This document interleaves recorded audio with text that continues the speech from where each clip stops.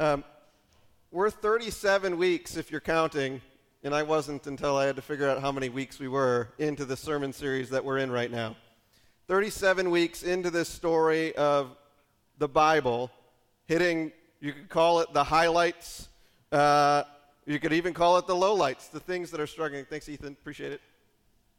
And we're down to 4 weeks. Only 4 more weeks to go. And we're going to kind of speed through almost the rest of the New Testament, you could say. Today is going to be Jesus commissioning his disciples. Next week, Jesus sends the Holy Spirit. The week after that, Paul is transformed to who we know him as. From Saul, the persecutor of Christians, to Paul, the church father that authored much of the epistles. And then we get a vision of heaven, and that's it. And then we're done. So that gives you an idea of where we're going and how far we've come, and just a little bit that we have to go. So grab your Bible or your Bible app, and we're gonna head straight to Luke 24, and we're going to look at verses 44 through 50 something 3.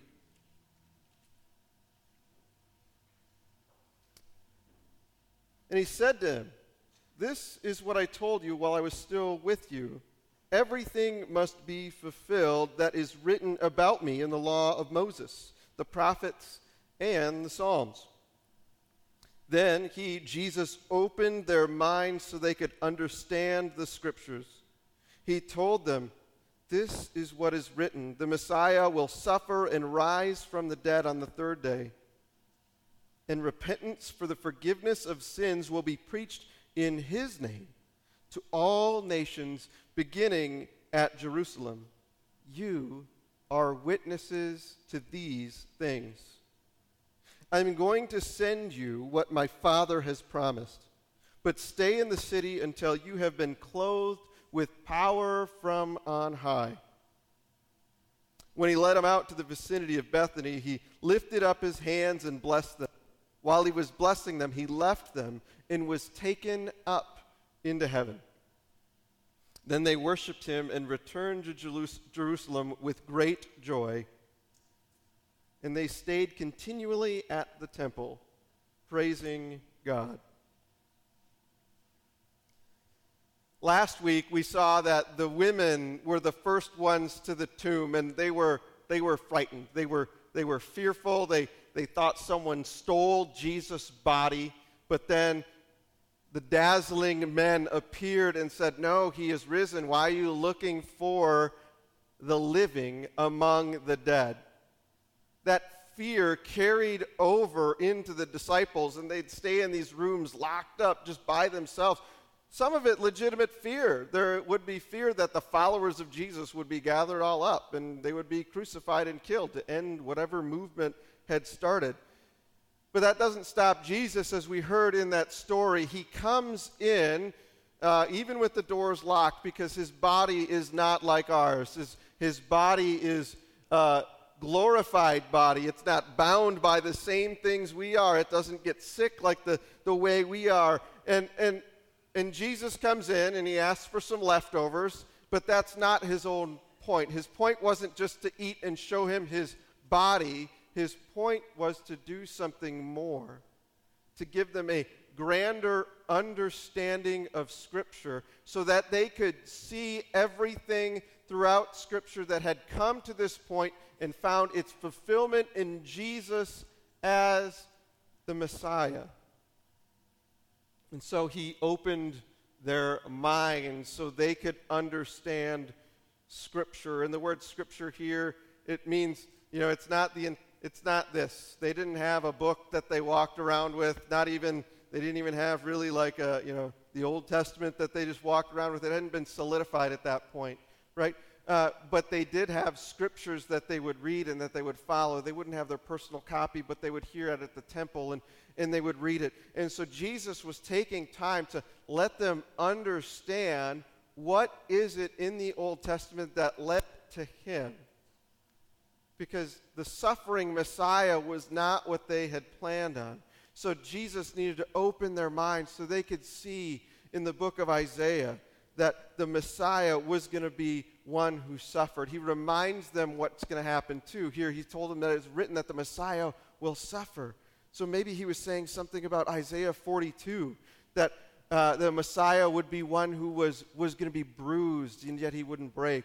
Maybe it's from Isaiah 53, a passage that we perhaps know, that he would be pierced for our transgressions. So they would be maybe understanding of what actually had taken place, and that what Jesus did was not something completely separate from Scripture, but that God had written all about it already, and that Jesus was fulfilling what was written about him already, so that they would know that, okay, yes, this is not a new thing. This is a continuation of what God had already been doing.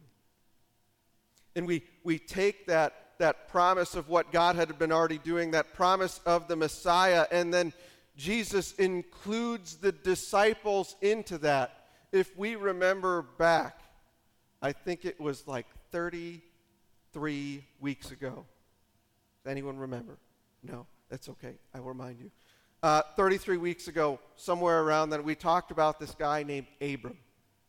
This man who was in a different country, Ur of the Chaldeans, and God spoke to him and said, hey, I want you to leave your family, leave everyone, you and Sarah, and come and go to the land I will show you. I've chosen you, and I've chosen you that you would be a blessing through the nations. Blessing to all the nations is actually the way it is. That he would be a blessing to all the nations. And so now the disciples are invited into that promise which God had made. That promise which is back in Genesis chapter 12 comes back in this passage, because right there on verse 47, it's almost the entire purpose of this church is to be those people who are blessing the nations by proclaiming repentance and the forgiveness of sins to all nations. Genesis chapter 12, his nation is going to be a blessing to all nations. Here in Luke 24, it's not just the Jewish people that are going to be a blessing to all nations. It's all people who carry along with them this message of forgiveness of sins, of repentance, of reconciliation to God. So Jesus opens their minds to see how this is a continuation of the blessing that was promised earlier in the Scriptures. That God would bless the nations through people. And so the disciples, as witnesses to these things, are invited into a life where they will bless the nations by beginning in Jerusalem and preaching the word, preaching the gospel, the life, the death, the resurrection of Jesus. The idea that you have a restored relationship with God, all because of what God has done. Kind of a fulfillment, you could say, of a section of Isaiah 56 that talks about salvation coming to the foreigners and the outsiders, those people who are outside of Israel. A message that blesses all of those who hear. And it's supposed to be their life goal, you could say. Verse 47 is this transition that says, this is the purpose of every person who is a Christ follower, who has been witness of these things. And I'm not just talking about seeing them with your hands, but hearing them with, seeing them with your hands, seeing them with your eyes. That's what I really meant. It is hearing them as well. That if we have heard this message of repentance and reconciliation, that we too are charged with sharing that message with others. And not just sharing it, but living it out. But we're among good company because the disciples didn't get it. They still didn't get it right away.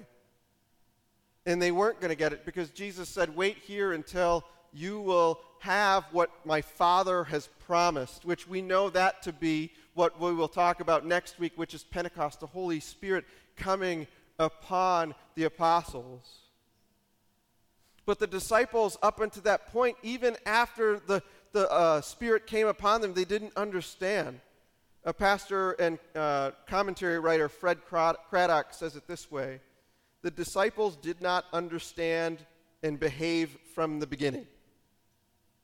It took repeated revelations and prodding by the Holy Spirit for the apostles to realize that God accepts every nation of those who turn to God.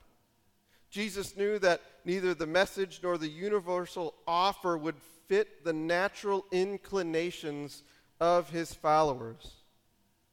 First, they weren't ready to preach the crucified and risen Messiah. And then they're not ready to look favorably on an audience from all nations. To put ourselves in the mind of the disciples, it was always Israel. Israel alone that was worshiping God. The Messiah was to come for Israel alone, and everyone else was going to be under this idea of judgment. It was only the Israelites that were to be saved, but Jesus came and said, no, you are going to be a blessing to the nations.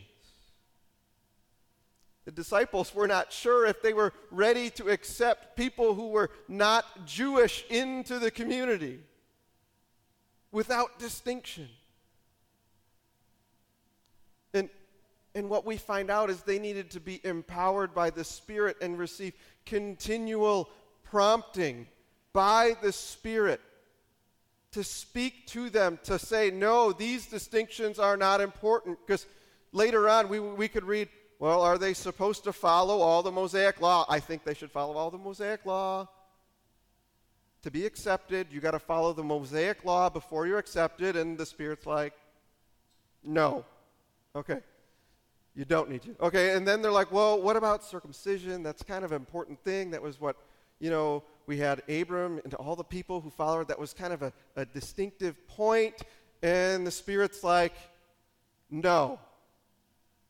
Well, what about the food we eat? We have certain food that we're not supposed to eat. We're not supposed to eat pork, and the people supposed to do that. And the Spirit says, no, because there's not a distinction anymore.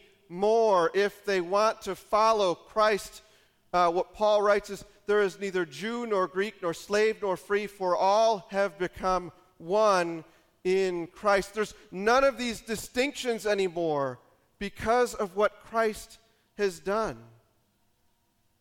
But here's the thing, Craddock's quote actually continues like this: after 20 centuries of preaching the crucified Christ, accepting people equally in front of the Lord has continued to be a problem haunting the corners of the church. Accepting people equally in front of the Lord has been a continued problem haunting the corners of the church. We struggle with it, but don't we need to do this first? But while they're doing that, I don't know if that's appropriate. Can they be accepted to Jesus in the way that they're living? Can they be doing that? And we try to come up with these same things, and it's we needing the power of the Spirit to recognize what Christ's message was for us, one of repentance and reconciliation, and that if someone turns and trusts in Jesus' name, then they are too counted among one whom follows Christ. It is not our works, it is not what we do that causes us to be followed or to be following Christ. Sure, those might be fruit of the Spirit that come out of our relationship with God, but to be accepted by Jesus, all it takes is a faith and a trust saying, I'm going to turn away from however I was living before, and I will follow you and you alone. All that outside noise, all of those other things must go away when we turn and we follow just Him alone, emphasizing God's grace to us. An undeserved favor. There's nothing I can do in my life that would make me worthwhile of receiving what God has given, but because of His amazing and outpouring love, He gives you the gift of salvation just by trusting in Jesus. And that's the message that we, as followers of Christ, as those who have received His mercy and His grace, are to preach to others.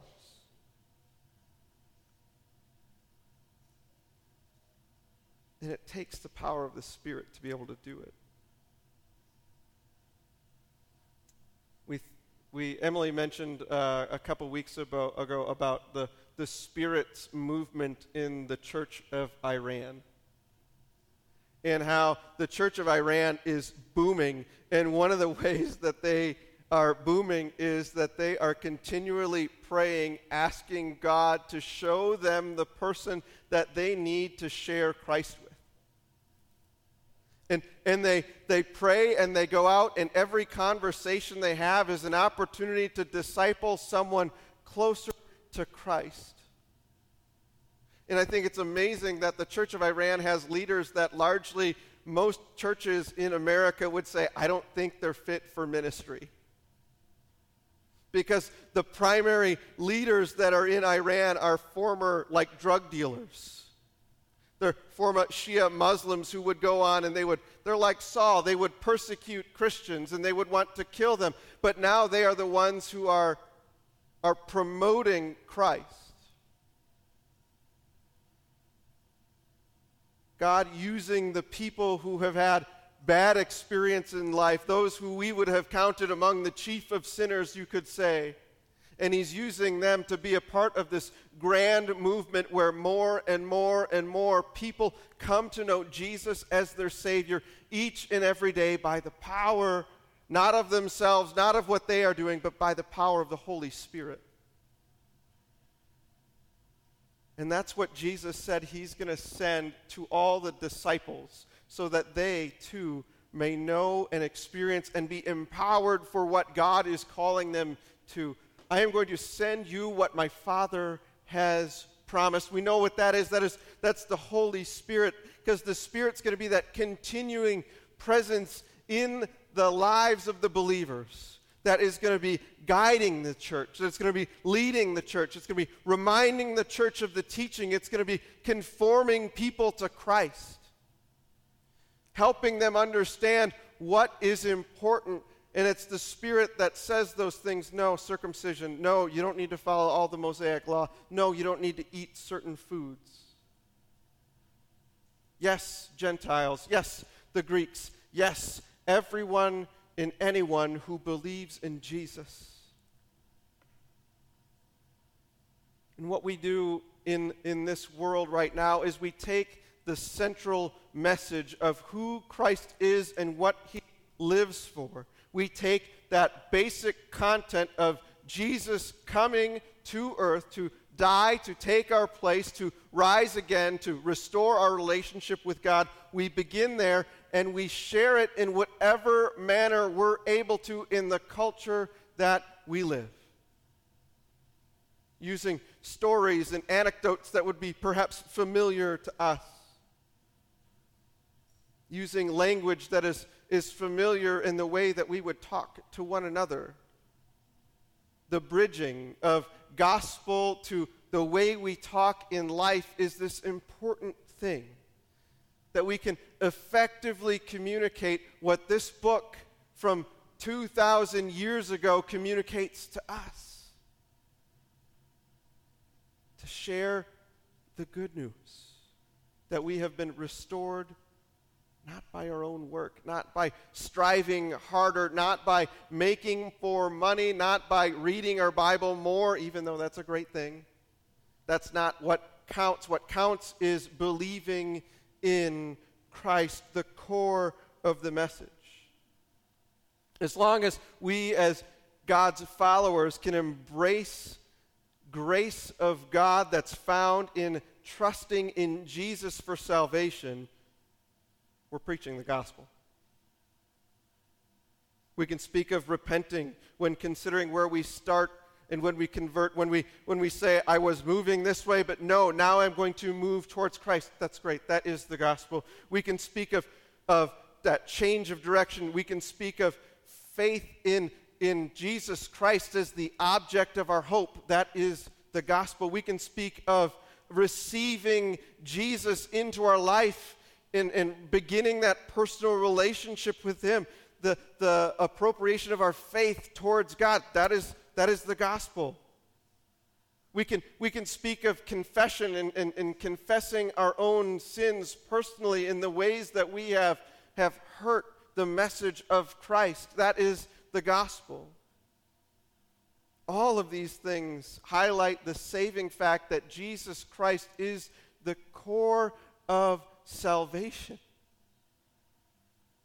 That those who trust in him will be forgiven, no matter what it was. And that Jesus, by his grace, will enfold you and bring you into a relationship with him. There's so many different ways that you can talk about that. And it all starts just at the foot of the cross. It's where the journey always starts.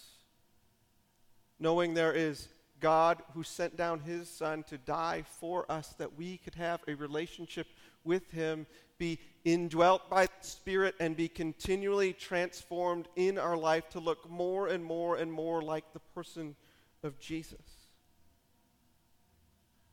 I could end the sermon there, but I'm not. Because I think there's another aspect to what God does in our life. And Hugo kind of mentioned it in his prayer himself, that there's all of creation groaning for change. And we can look at salvation as this purely individualistic thing that we do on our own, but that's not the whole entire. There is a communal and earthly property that is among what Christ has done. And so we're going to think about world transformation in the sense of communal sin. I'm going to read a quote from N.T. Wright. It was written 20 years ago. But think about how poignant it is even to today, 20 years later after the writing. Today's world is full of disputes, large and small, only a few of which get into the newspapers. Nations, ethnic groups, political factions, tribes, and economic alliances struggle for supremacy. Each can tell stories of the atrocities committed by their opponents.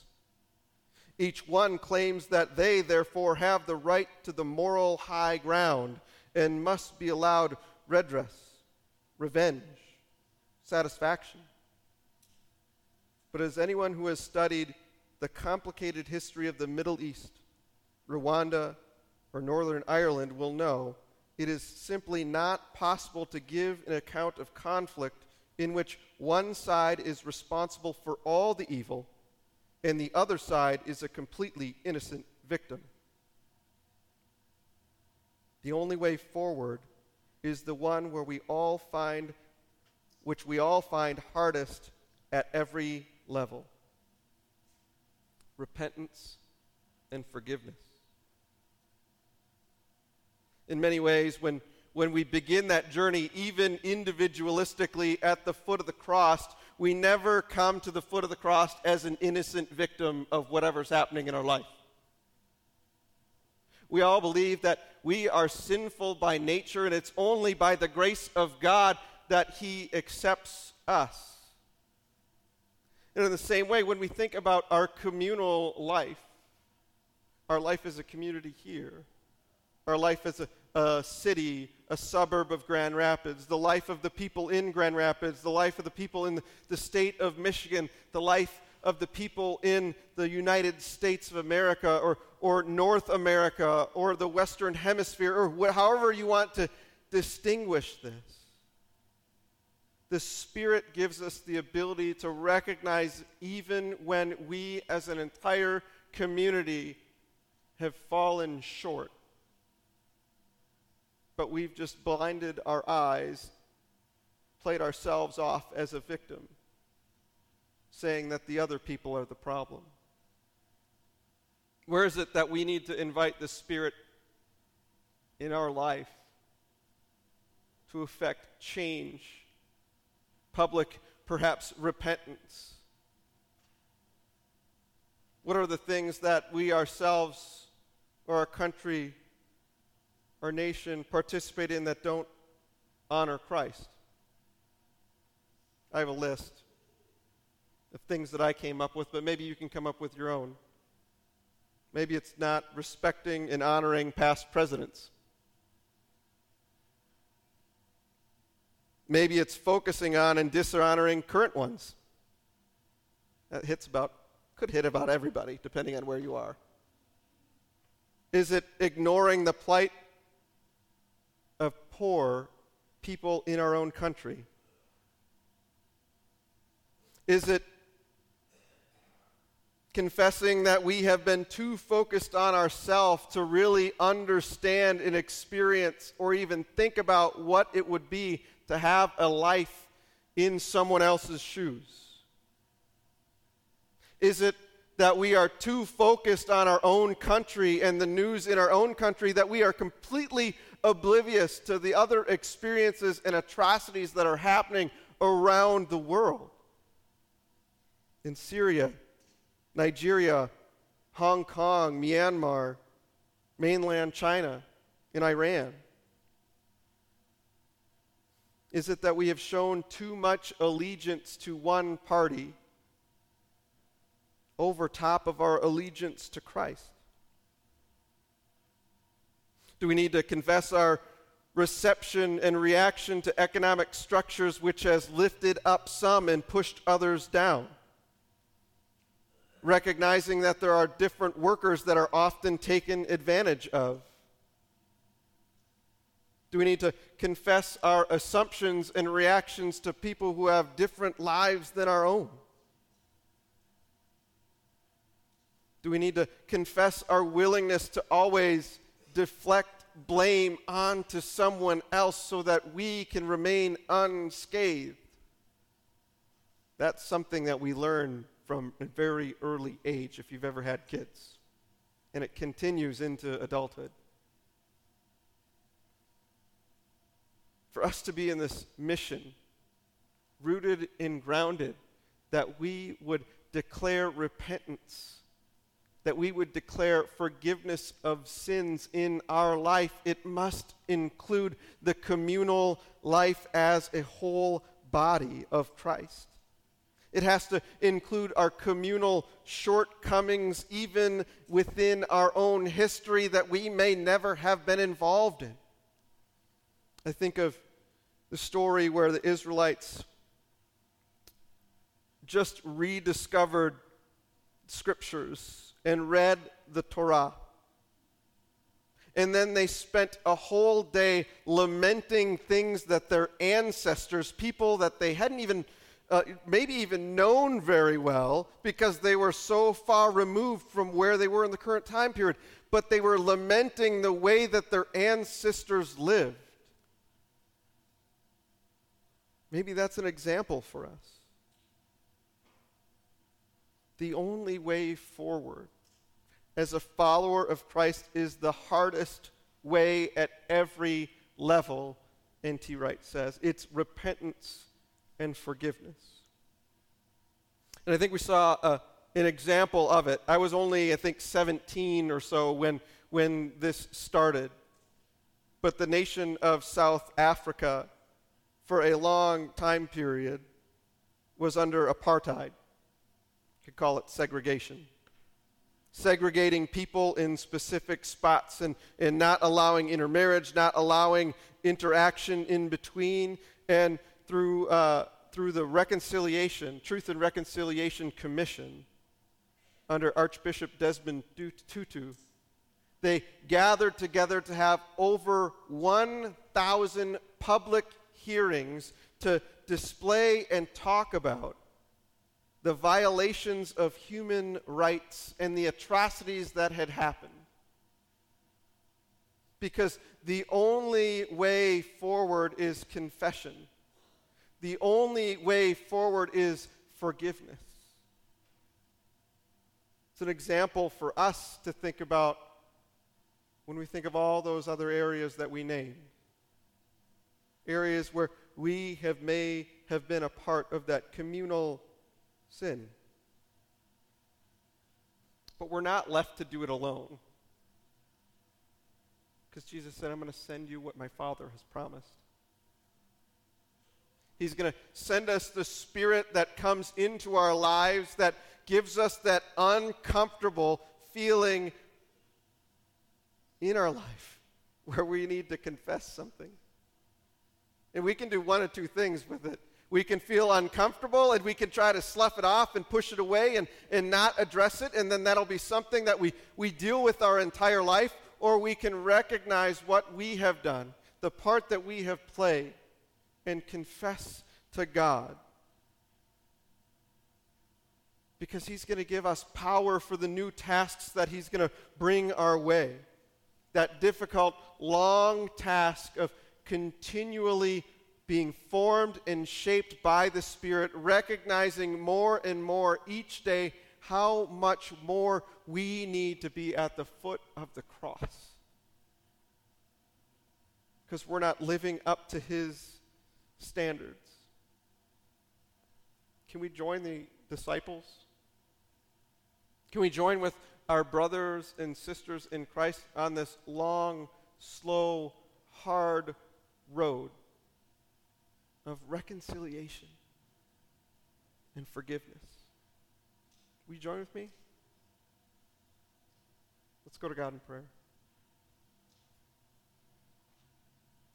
God, we've not always gotten it right.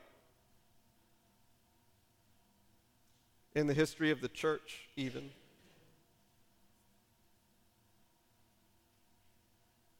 Even in the history of the church, we've had people that have taken power and tried to run things the way they wanted to rather than following your Spirit's guidance.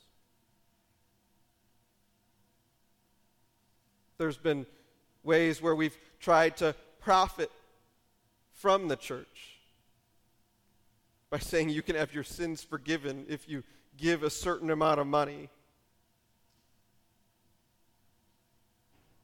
Lord, we confess that we too haven't gotten it right in the last 100 years, where one of the ways that we would make people right is have them come up in front of church and confess their sin in front of everyone else as this sign of shame. But then we say we would accept them after the fact. We've often, Lord, withheld your saving grace from those who truly need it.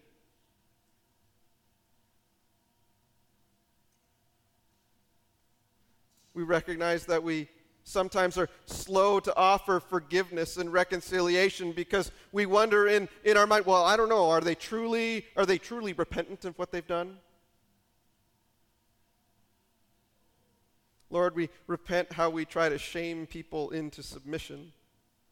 We confess how we've ignored the plight of the poor and thought in our minds that they could just pull themselves up by their bootstraps if they just worked a little harder and did a little bit more. All the while, Lord, we recognize that you've never asked us to do the same.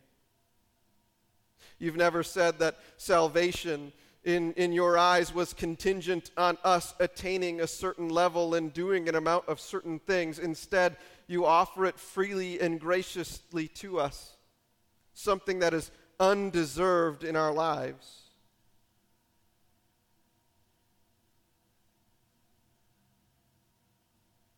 Lord, we recognize how many churches often stayed silent in the 1960s when the nation was grappling with segregation and racialized issues.